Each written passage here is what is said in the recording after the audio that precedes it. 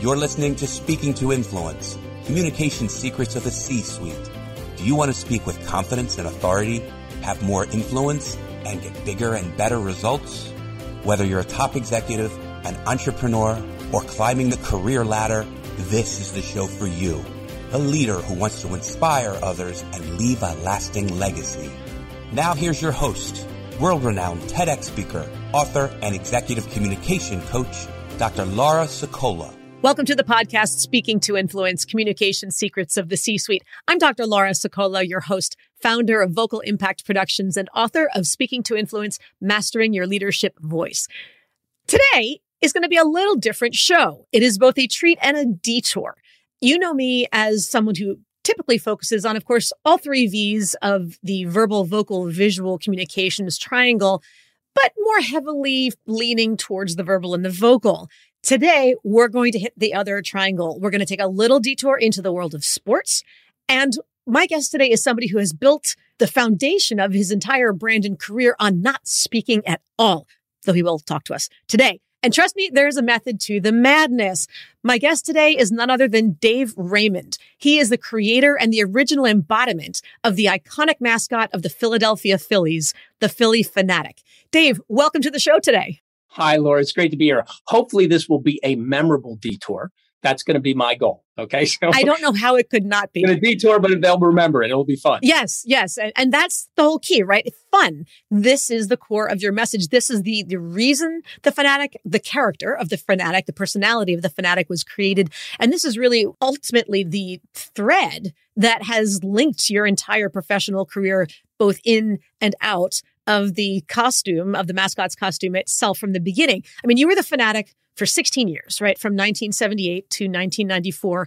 And since then, of course, a couple of other guys have taken over. And sure, let's say that they're as good as you are. I think you can never quite beat the original personally, but the Phanatic is an amazing character. But since then, you've also managed to leverage that experience into really an amazing entrepreneurial journey. You're an author. You've focused on sports entertainment and overall the power of fun, which now is the theme that you speak on, that you teach to business leaders, that you bring on the road, on stages, to conferences, to trainings all over the place. Take it from there. I mean, tell us how all this happened. What's interesting is that a career that started completely unknowingly and unwittingly, I stumbled into the opportunity with the Phillies. And that had a lot to do with enlightened leadership over there and many things that I picked up that I didn't realize. One, that I had skill sets to help me, or two, that I was learning things that would really help me become an entrepreneur. And 16 years of that magical, wonderful time, becoming more of a mascot for the city of Philadelphia than just for the Phillies, and unifying that city, with the love and affection we have for our sports teams. It was a lever. And from there, I took what I learned and I started to get involved with folks that wanted to create their own memorable branding element. We call it character branding. And we started that in 94. And Raymond Entertainment, when I went out on my own, I had partners at first and went out on my own in 2000 and created Raymond Entertainment. And we're focused is sports marketing, branding, and entertainment. And the levers that I learned about, how good the Phanatic was at being this wonderful, living, breathing brand extension for the Phillies, that's what I was creating for, all of my clients. And then they wanted to know more about it. They wanted to know, well, how can this help us? How can this help our employees? And I got into the world of team building and employee morale and retention. And that's where the message of the power of fun came from, and wrote a book. And I just love this world of speaking because I get to exercise the performer in me that I did have to eventually give up, because physically, like an athlete, you're unable to continue to do the work that I did in costume forever. Sure. And of course, now as a speaker, you get to make up for 16 years of not getting to use your literal voice. Gee whiz. And you have to remind me to tell you the funny story about how my father was an integral part in all of that. Okay. When we got into the nonverbal. And, it's just been a magical run. Like anybody else's life, I've lived a long enough life where, struggles and tragedy come and knock on your door. But I think I was uniquely armed with this special super secret sauce to be able to overcome those. And that really is part of what the message of Powerful Fun is all about. So tell us a little bit about how you created the character of the Phanatic, where this mascot came into being. And for those of you who don't know what the Fanatic looks like, anybody out there, FYI, remember that this podcast is available both in audio and in video. I realize most of you are listening to audio, but go to my YouTube channel, look for the Speaking to Influence video YouTube channel and watch at least part of this. Chime in right now because Dave's holding up a little figurine of the Fanatic himself. And if you don't know what he looks like, you really need to. Well, he's a 300-pound green, furry, flightless bird that is a Darwin experiment that went wrong, created his species in the wild, wonderful world of the Galapagos Islands. I swear to you, this is his backstory. And of course, the perfect representation for the Philadelphia Phillies. I'll leave it at that because in the beginning, it wasn't the best idea on paper. But that was kind of the beauty of why it was so great because it's unique. And in this world of branding and entertainment, if you're unique and can celebrate that and you're fearless in how you deliver it, it can really turn into something special. And that's what the Phillies did. And I was there along for the ride in the beginning. And it really was well done throughout, from leadership down to my role. Everything was really done well because we were given the ability and the space to go ahead and figure it out because they really didn't know, what we were doing yet. And they allowed it to happen. Okay. How does this apply to leadership and communication? You mentioned the importance of knowing the audience. You knew the audience, you knew who they were, whether it was the, 30-year-old guy who'd had a little too much liquid courage or somebody else, or I'm assuming that also translates to when the Fanatic was coming to not just a stadium, but doing an event. They were at a fundraiser or at a corporate dinner of some sort to, whose buttons do you push and how? Talk to me about not just the importance of knowing the audience, but how to leverage that. Well, this knowledge is critical and it takes work. In the virtual world that we've been shoved into because of the pandemic, there's been so many wonderful discoveries.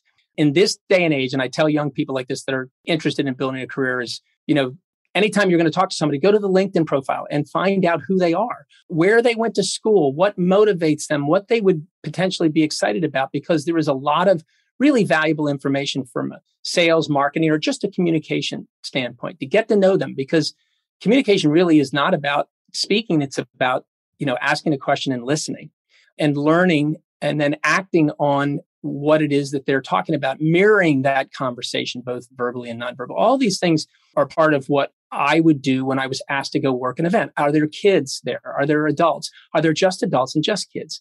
Are there families? What's the age group of the kids? Am I going to a high school or am I going to elementary school? And again, I could have been asleep in costume and work an elementary school program because you show up and go like this, and the kids are crazy. And then they have little wave, and that's all you need to do. The vice principal has to come in with whatever the nonverbal the timeout that they ask you to do. Right? Yeah. The shh. So that's easy. I really took great pride in working an adult crowd and making them, excited and entertaining them. Now, Laura, I worked funerals before, where the Fanatic was invited to a funeral. Now, I wasn't there during the service.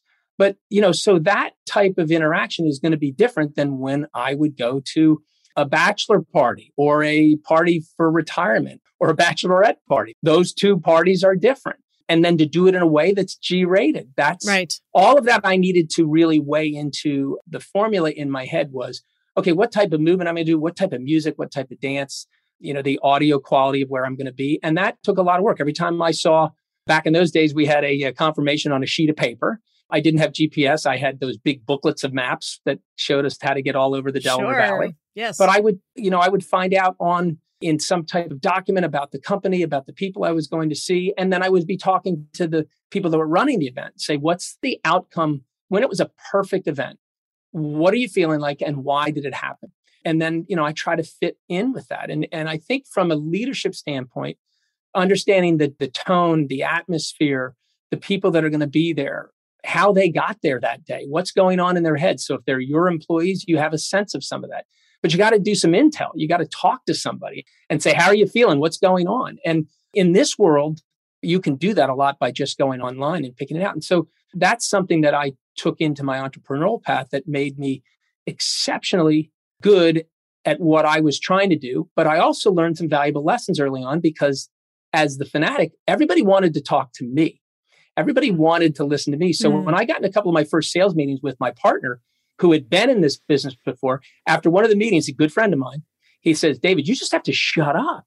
You're starting to tell them everything that they need to know. We don't even know who they are. We haven't had a chance to get them to talk. And I realized, hey, I've come from an area where I was always telling stories. People were asking me to share. Yeah. And of course, that felt really good, right? And so I started to realize that feels good to the people that you're allowing that time to ask. And this is, getting to know about who you were going to be meeting with. You had shared with me previously that it wasn't always easy and comfortable and fully confident.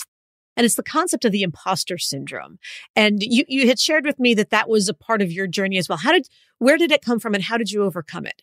I think I was a frustrated performer all along, but I get into this job with all these eyeballs and what I felt was a great deal of stress and pressure to do well. And I had no idea who I was portraying and I had no idea what skill sets that I had. So it was constant. And all I was thinking about was, I can't let anybody else get in this costume because they'll see that just anybody can do this.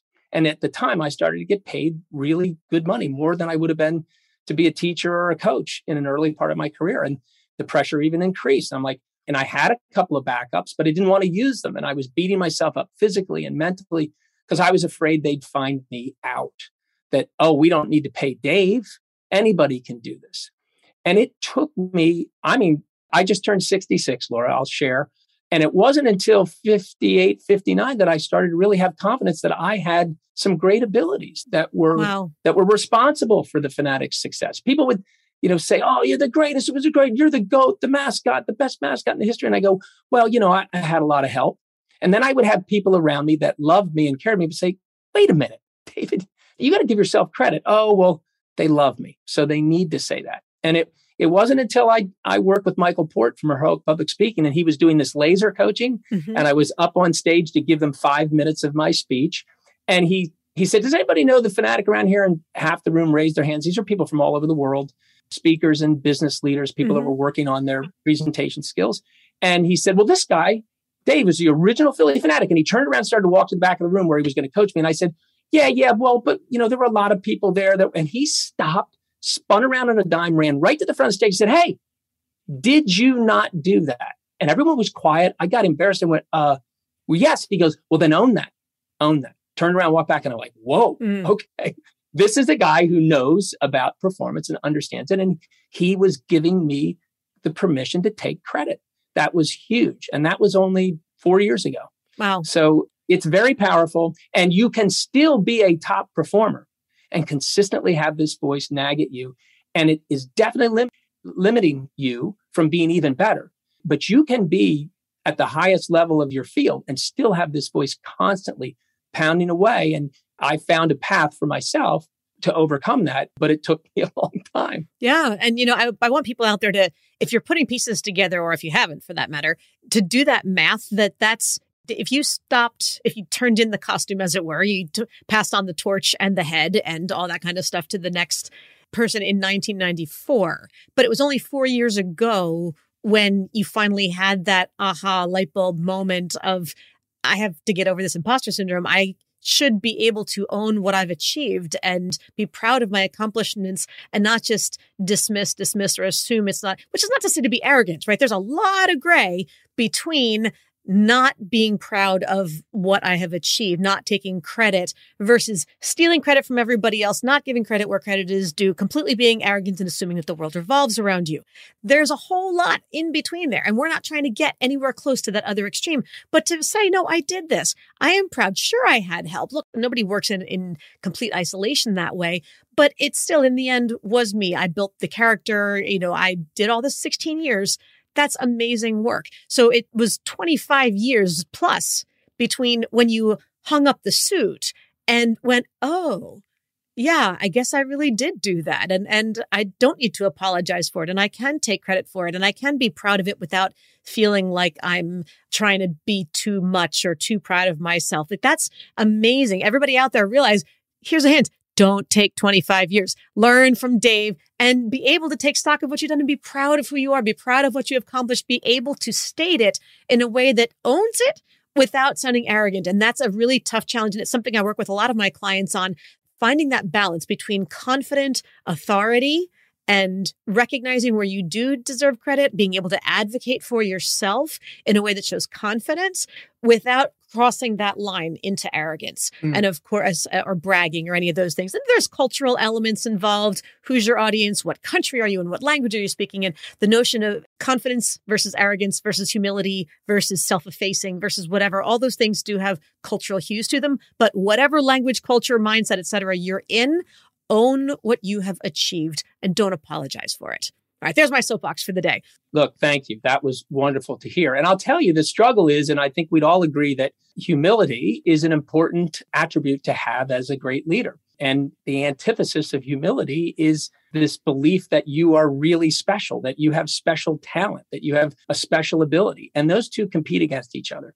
But you can have both. You can lead with grace and be both humble and also to be able to give you the credit for the skills that you have that are making you a great and better leader. That's why you're going to go through. Like I discovered my nonverbal skill had to do with the fact that my mother went deaf when I was 3. So she went from a hearing woman to a deaf woman. And so from the age of 3, a time that I can't remember, all I was doing was trying to get in front of my mother to get her attention. What is more important than a 3, 4, 5, 6-year-old boy than to get her 18-year-old, 27-year-old. Yeah, well, that's when she would turn her hearing aid off, Laura. I'd start to ask why I wasn't getting the car on Friday night because whatever I did wasn't that bad. And I'd start to argue. Because she would have the old Beltel hearing aid clipped to her bra with an earpiece in. And I'd get all animated, start working all that nonverbal skills that I'd worked on since I was 3. And she'd go, click, and then turn around and walk away. And I'd say that's where the Fanatics personality was really born. I give my mom credit because that's when I really got frenetically animated because I knew she couldn't hear me. So I had to really get her to know nonverbally how frustrated I was that she walked away from me. So that skill set became a real light bulb that went off in my head. And my mom passed away from brain cancer at the age of 59. And I was going through horrific life challenges at that time. I had a marriage that was falling apart at the same time. And it was the Fanatics personality that gave me that ability to overcome that challenge. But it also made me very introspective about what was happening and why I was actually able to go through my mother's suffering and passing and feel pretty good about it. One, because I had the time to be with her, but also I felt emotionally comfortable. Yeah, there were ups and downs. And there was a time before I got there that I really thought I was going to make some bad decisions. But the Fanatics distraction, it's a distracting power of fun is very valuable. I had something that put me in a flow state and took me away from it for a few hours. And then I would get back to the challenge I was in. So those are 2 really important skill sets that I learned. One was my nonverbal ability was surgically trained and practiced for, since I was 3. So that's something that not a lot of people had. And then my ability to understand the power of being able to get inside another personality for a few hours to be able to relieve the pressure of what was like in Dave Raymond's world, but not in the Fanatics world. Sure. And how do we apply that when you don't have a personality to disappear into? That's all what the Power of Fun is about. And that was the genesis of the Power of Fun process was me overcoming that. Finding the skill set was because of my mom and then losing my mom, long before we all wanted to say goodbye to her. And amazing woman, we stood on some giant shoulders of a little tiny woman from Flint, Michigan, or Susie, as my dad used to call her, was really at the core of all of this, me starting to realize that I was talented in a way that others weren't. And I was blessed with that talent and I should go use it and continue to connect to people on an emotional level, which is really why the Fanatic was so great. What a beautiful gift she gave you. What a beautiful gift from early on right until the end, how it sort of all came full circle that way. You referenced just there at the end that the power of fun and the importance of that in leadership. So bring us to the present now. What is it about the brand, the power of fun? And when you're talking to business leaders, what's the connection? Where are you bringing it together as a leadership skill? That's such a great idea and a great lead in to the concept of what are we telling leaders?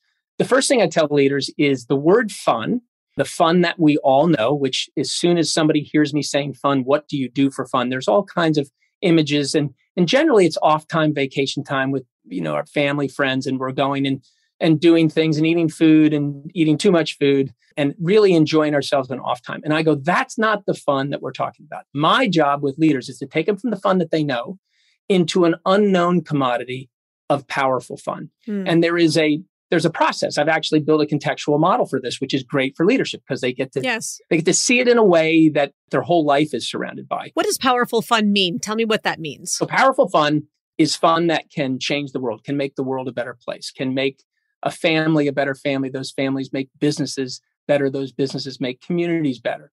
And in and of itself, it just means this fun is something that is innovated and designed. There's design thinking and innovation that goes into developing fun specific to the environment and the need.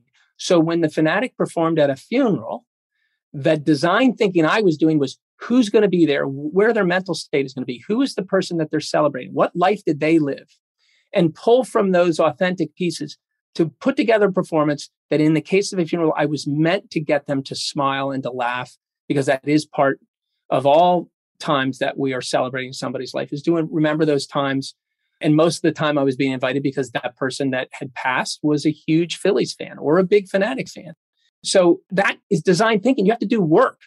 If I was going to a fashion show, and I'd have to talk to the leader of the fashion show, they wouldn't want me to go up on the runway because you may knock the models off. And I'll say, wait. That would be bad. Yes. Yeah. And I'll say, wait, I've done this before. I've worked in this. Let me tell you what I'll do when I'm going to get up on the runway, who I'm going to work with, and what the ROI will be for your audience. Well, then once I told them that, and they recognized that I was serious about this, I wasn't just somebody in a costume that was a bull in a china shop. Right. I could be managed, and I understood how to make their event better. They were all in. No, okay, don't just gloss over this. Now I'm really curious. Okay, so you're sitting there in New York Fashion Week or whatever fashion week it is, and you've got models on the runway. You're trying not to knock them off with the giant circumference of this costume, et cetera. But you mentioned ROI. And I think everybody out there who's in the business world, their ears just perked up like, wait, I understand that term. Power fun, not sure yet. We're going to come back to that. But what is the ROI of having the Fanatic on the runway with the models? Well, I would explain to them that I would do it in a break between fashion shows will go where there'll be a group of models that come out with a certain type of wear that the designer wants you to see in that group, those type of models. Mm-hmm. There's always a break, and there's a small break. So let me come out right at the end of one of those, and I'm going to entertain the folks by pretending as if I'm one of these little tiny models, and I'll grab a hat, whatever prop you want, and I'll have fun with that. And the folks will want to take pictures. And then what I'm going to do is I'm going to just jump right off the runway and move through the crowd and get ready for the next set. So you give me a little bit of an interstitial between what you would normally do. You'd bring out the men or the next set faster than this one. Give me about a minute.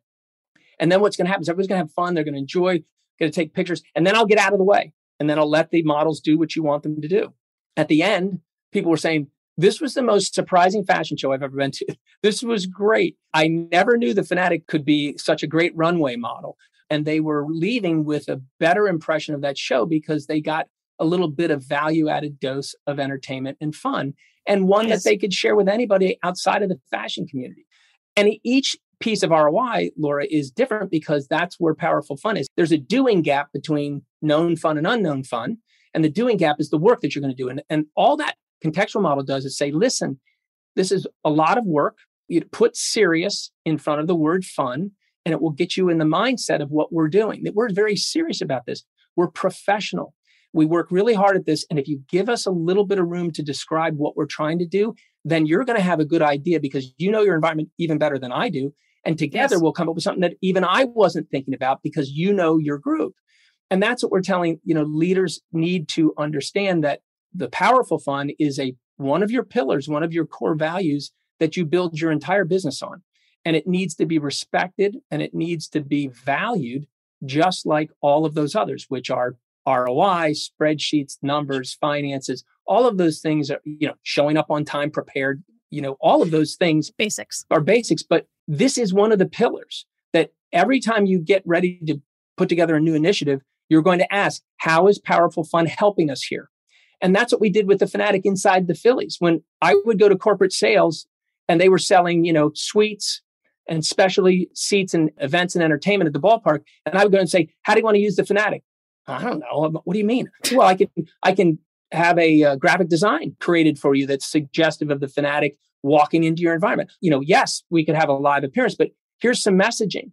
Here's a contest that you could use where it's all developed with imagery of the fanatic and being in the fanatics world. Let me just interrupt here for a second, because I can imagine a lot of my audience having suddenly this split brain experience where half of their brain is just listening for pure entertainment, going, that would be so much fun. I wish I was there. I wish my meetings were like that. That'd be so great to have the fanatics show up. I would love to do. And then the other half going, I'm an accountant. I work for Corporation X. We have Monday morning weekly update meetings. I go through the P&L status update and fun. Where does it? So make the connection so that there's not that line that says that would be great in your world, but it's not my world. So thanks for talking to us, Dave. It was a cute story, but there's nothing relevant for me here. Bust that myth, please. Okay. So I'd first go wrong because, I'm not doing it. Like when I show up to develop a character brand for an organization, they say, what's it going to be, Dave? And I said, I don't know. And they go, well, we just hired you to do that. I said, no, you hired me to show you a process that's been proven to work. So with this accounting firm, I would say, we're not, look, we could bring in the fanatic at your year-end celebration. That might work, but it won't work until we find out who you are, what's authentic to you, what's the normal daily operation look like. And by the way, now that you have a chance to be heard, what would make your office space, your work, or anything that you're doing a little bit more enjoyable for you? That's the first step, is talk to your people and say, look, we know that we're in the world of accounting and we know that our clients expect seriousness from us. Well, I would submit that you can be much better at your financial acumen if you were enjoying your space and your time getting ready, getting the documents ready to present to your client. And you even may find a way that when you present these documents to a client, you can entertain them while you do it. But it's not entertaining them in the way the fanatic entertains. That's our biggest problem. Oh, he's a fanatic. He's going to come in and it'll be mayhem and he's a bull in the china shop. And no. We're going to figure out who you are. What's your DNA? How does your office work? What's great output? What's your biggest ROI? And then let's figure out how we weave in a thread of powerful fun throughout what you do. And I'll give you a very simple one, Laura, that works anywhere. From now on, when that accountant sits down with his client who might be stressed because of the tax year and come in with a mood that's distressed or depressed, and the first question the accountant should ask is, hey, tell me something good. Tell me something good. And you'll confuse them. They'll go, what do you mean? It's, well, personal, professionally, tell me something good. And then they'll think, because they got to click off the negative brain bias that doesn't allow us to focus on things that are fun or positive. And then they'll answer it in a way that will start the communication off. Some storytelling might ensue and people will smile. They may not laugh, but they'll smile. And suddenly the mood is lighter. And then he or she can come with, and I have some good news about this tax year that you might not have been thinking about. Because there's always something there. Yes. And you have to condition. That's powerful fun. It has nothing to do with the fanatic. Yes. It's not a whoopee cushion. It's not a buzz ring. That's the problem. That's known fun. We go right there. Well, it's not going to work here because we're accountants. We're serious. Do you know how important our work is? And by the way, we're not picking on accountants. We love accountants. We need accountants, all that. We've worked for them. We've worked for accountants. We've worked for lawyers. Sure. They just tend to be the ones who will be the quickest to dismiss or to denigrate themselves with the qualifier, I'm just an accountant. So cannot tell you how many accountants I've worked with on networking and other skills. All you have to do is watch the movie The Accountant with Ben Affleck and you won't think of accountants in the normal way anymore. But I love where you have taken that though, because even I want people to understand, we've talked on the show and I've worked with a lot of clients on the concept of charisma. And that is a terrifying word for a lot of people because it's almost like you have to be a televangelist or melodramatic or larger than life. And look, I'm not an actor. I'm a linguist. I'm a teacher. That's my world. I'm an accidental entrepreneur, but I am not an actor the way that you are. But charisma is really just about that. What is it about you? What is it about some part of you that when it shows up, other people just want to be around you? There's that natural magnetism. It can be soft-spoken. It can be subtle and very tactful. It does not have to be whoopee cushion and buzzer ring and, squirting flour and tap dancing and all that kind of stuff. So just the ability to sit down with a client who's stressed out about whatever else and to smile and say to them, before we start, tell me something good. And then I'll share one too. And then we'll go with that icebreaker that just puts people at ease, that helps them feel connected to you, makes people smile. There is charisma in that. So figure out where you can tap into it. And that can be your onboard to whatever version of fun you want to do. But move the needle somewhere. This one that I gave you we've had universal, amazing feedback. When I first started doing this, it was just a way for me to do something on stage to demonstrate the negative brain bias. I'd bring somebody up on stage and say, I'm going to give you a simple directive, and I just want you to respond. Tell me something good. And they both verbally and non-verbally pause, lean back and say, yes. But these are the little exercises that we use in our Power of Fun training. Another one is show me the lock screen on your phone, if you don't mind.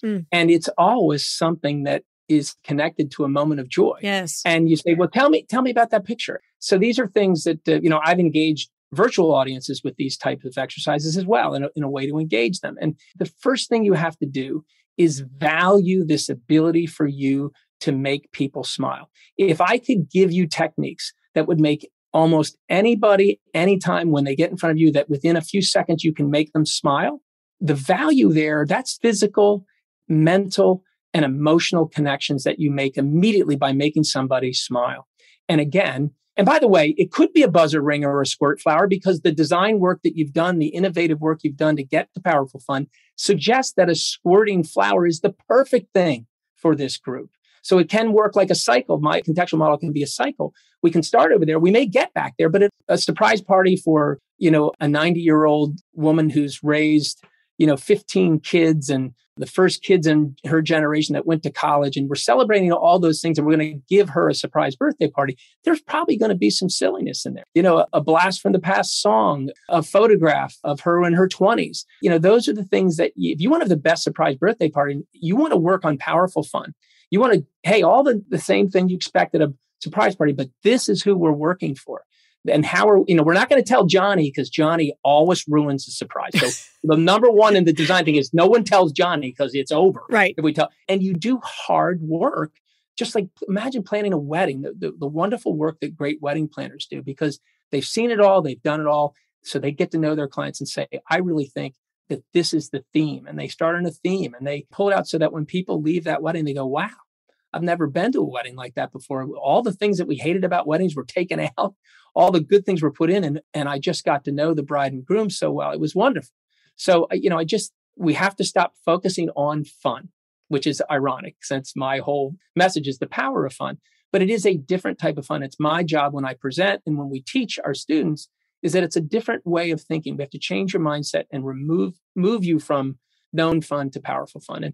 And leadership eats that up, because they do have, I'd like to say that there should never have to have an ROI for investing in fun. You just need to believe and value it. Yes. But you're not going to win that way. You have to show them why, and then let them go off and develop the fun that works for them, their employees, and make them, enlightened leadership. That's really what I was lucky to have with the Phillies, and enlightened leaders are rare. Dave, first of all, this has been amazing. You told us that you have a gift that you'd like to give our audience. What is that free gift? Well, I'd love to give them a free chapter of The Power of Fun, which I don't sell it on Amazon. Jeff didn't need any more of my money. It's only sold on our website. And I want to give you a free chapter so that you can trust me that you'll enjoy the book. And to get that chapter, just to go to Dave Raymond Speaks, and you can click on newsletter and put your email in there, and you'll automatically get a free chapter. And then as a bonus, you will get our newsletter that only comes in your inbox once a month, 5:30, the last Friday of every month. And it isn't a sales sheet. It's all about the tips, tricks, and hacks that you can use daily to build on sustainable happiness. What a beautiful way to end the month, and to end the interview for that matter. So I have had a great time. I hope you've had fun. I hope everybody out there has had fun listening. Thank you so much for joining me today, Dave. It's my pleasure, Laura. And you're really good at what you do. Aren't you sweet? This isn't easy. So that's why we had a good time, because you directed it. So thank you. Went right to my heart. Thank you. And to everybody else out there, thank you, as always, for tuning in. Be sure to subscribe so you never miss an episode. And don't forget to give us a 5-star rating on whatever is your platform of choice, Apple Podcasts, Spotify, Stitcher, etc., so that we can help even more people increase their confidence, presence, and influence. And of course, if you want to download my free guide to equipment recommendations for virtual influence, including my picks for microphones, lights, and more, go to speakingtoinfluence.com. I'm Dr. Laura Sicola, and you're listening to Speaking to Influence, Communication Secrets of the C-Suite. Hi, everyone. This is Dr. Laura Sicola, and I want to sincerely thank you for listening to the Speaking to Influence podcast. If you love listening to these episodes as much as I love bringing them to you, be sure to subscribe so you never miss an episode. And please go to iTunes right now to rate and review our podcast in order to help us expand our reach so even more people can master the 3 C's to command the room, connect with the audience, and close the deal. Thanks for listening to Speaking to Influence, Communication Secrets of the C-Suite, the show for leaders who want to speak with impact. The hosts, producers, owners, and media distributors of the show make no guarantees that the strategies and information discussed will result in profit or other success and may result in losses. The opinions and statements of the hosts and guests do not necessarily reflect the opinions of the owners, staff, managers, broadcasters, or sponsors of the show. No medical or psychological therapy or personal or professional wellness or relationship advice is offered in the show. You are advised to seek counsel on matters related to your health, family, relationships, job, or other business and legal matters from licensed advisors in those areas prior to making any changes in business or lifestyle. No information provided may be suitable in your situation. As always, take responsibility for the decisions and actions you take, including the reactions they may make in your work, family, health, and life.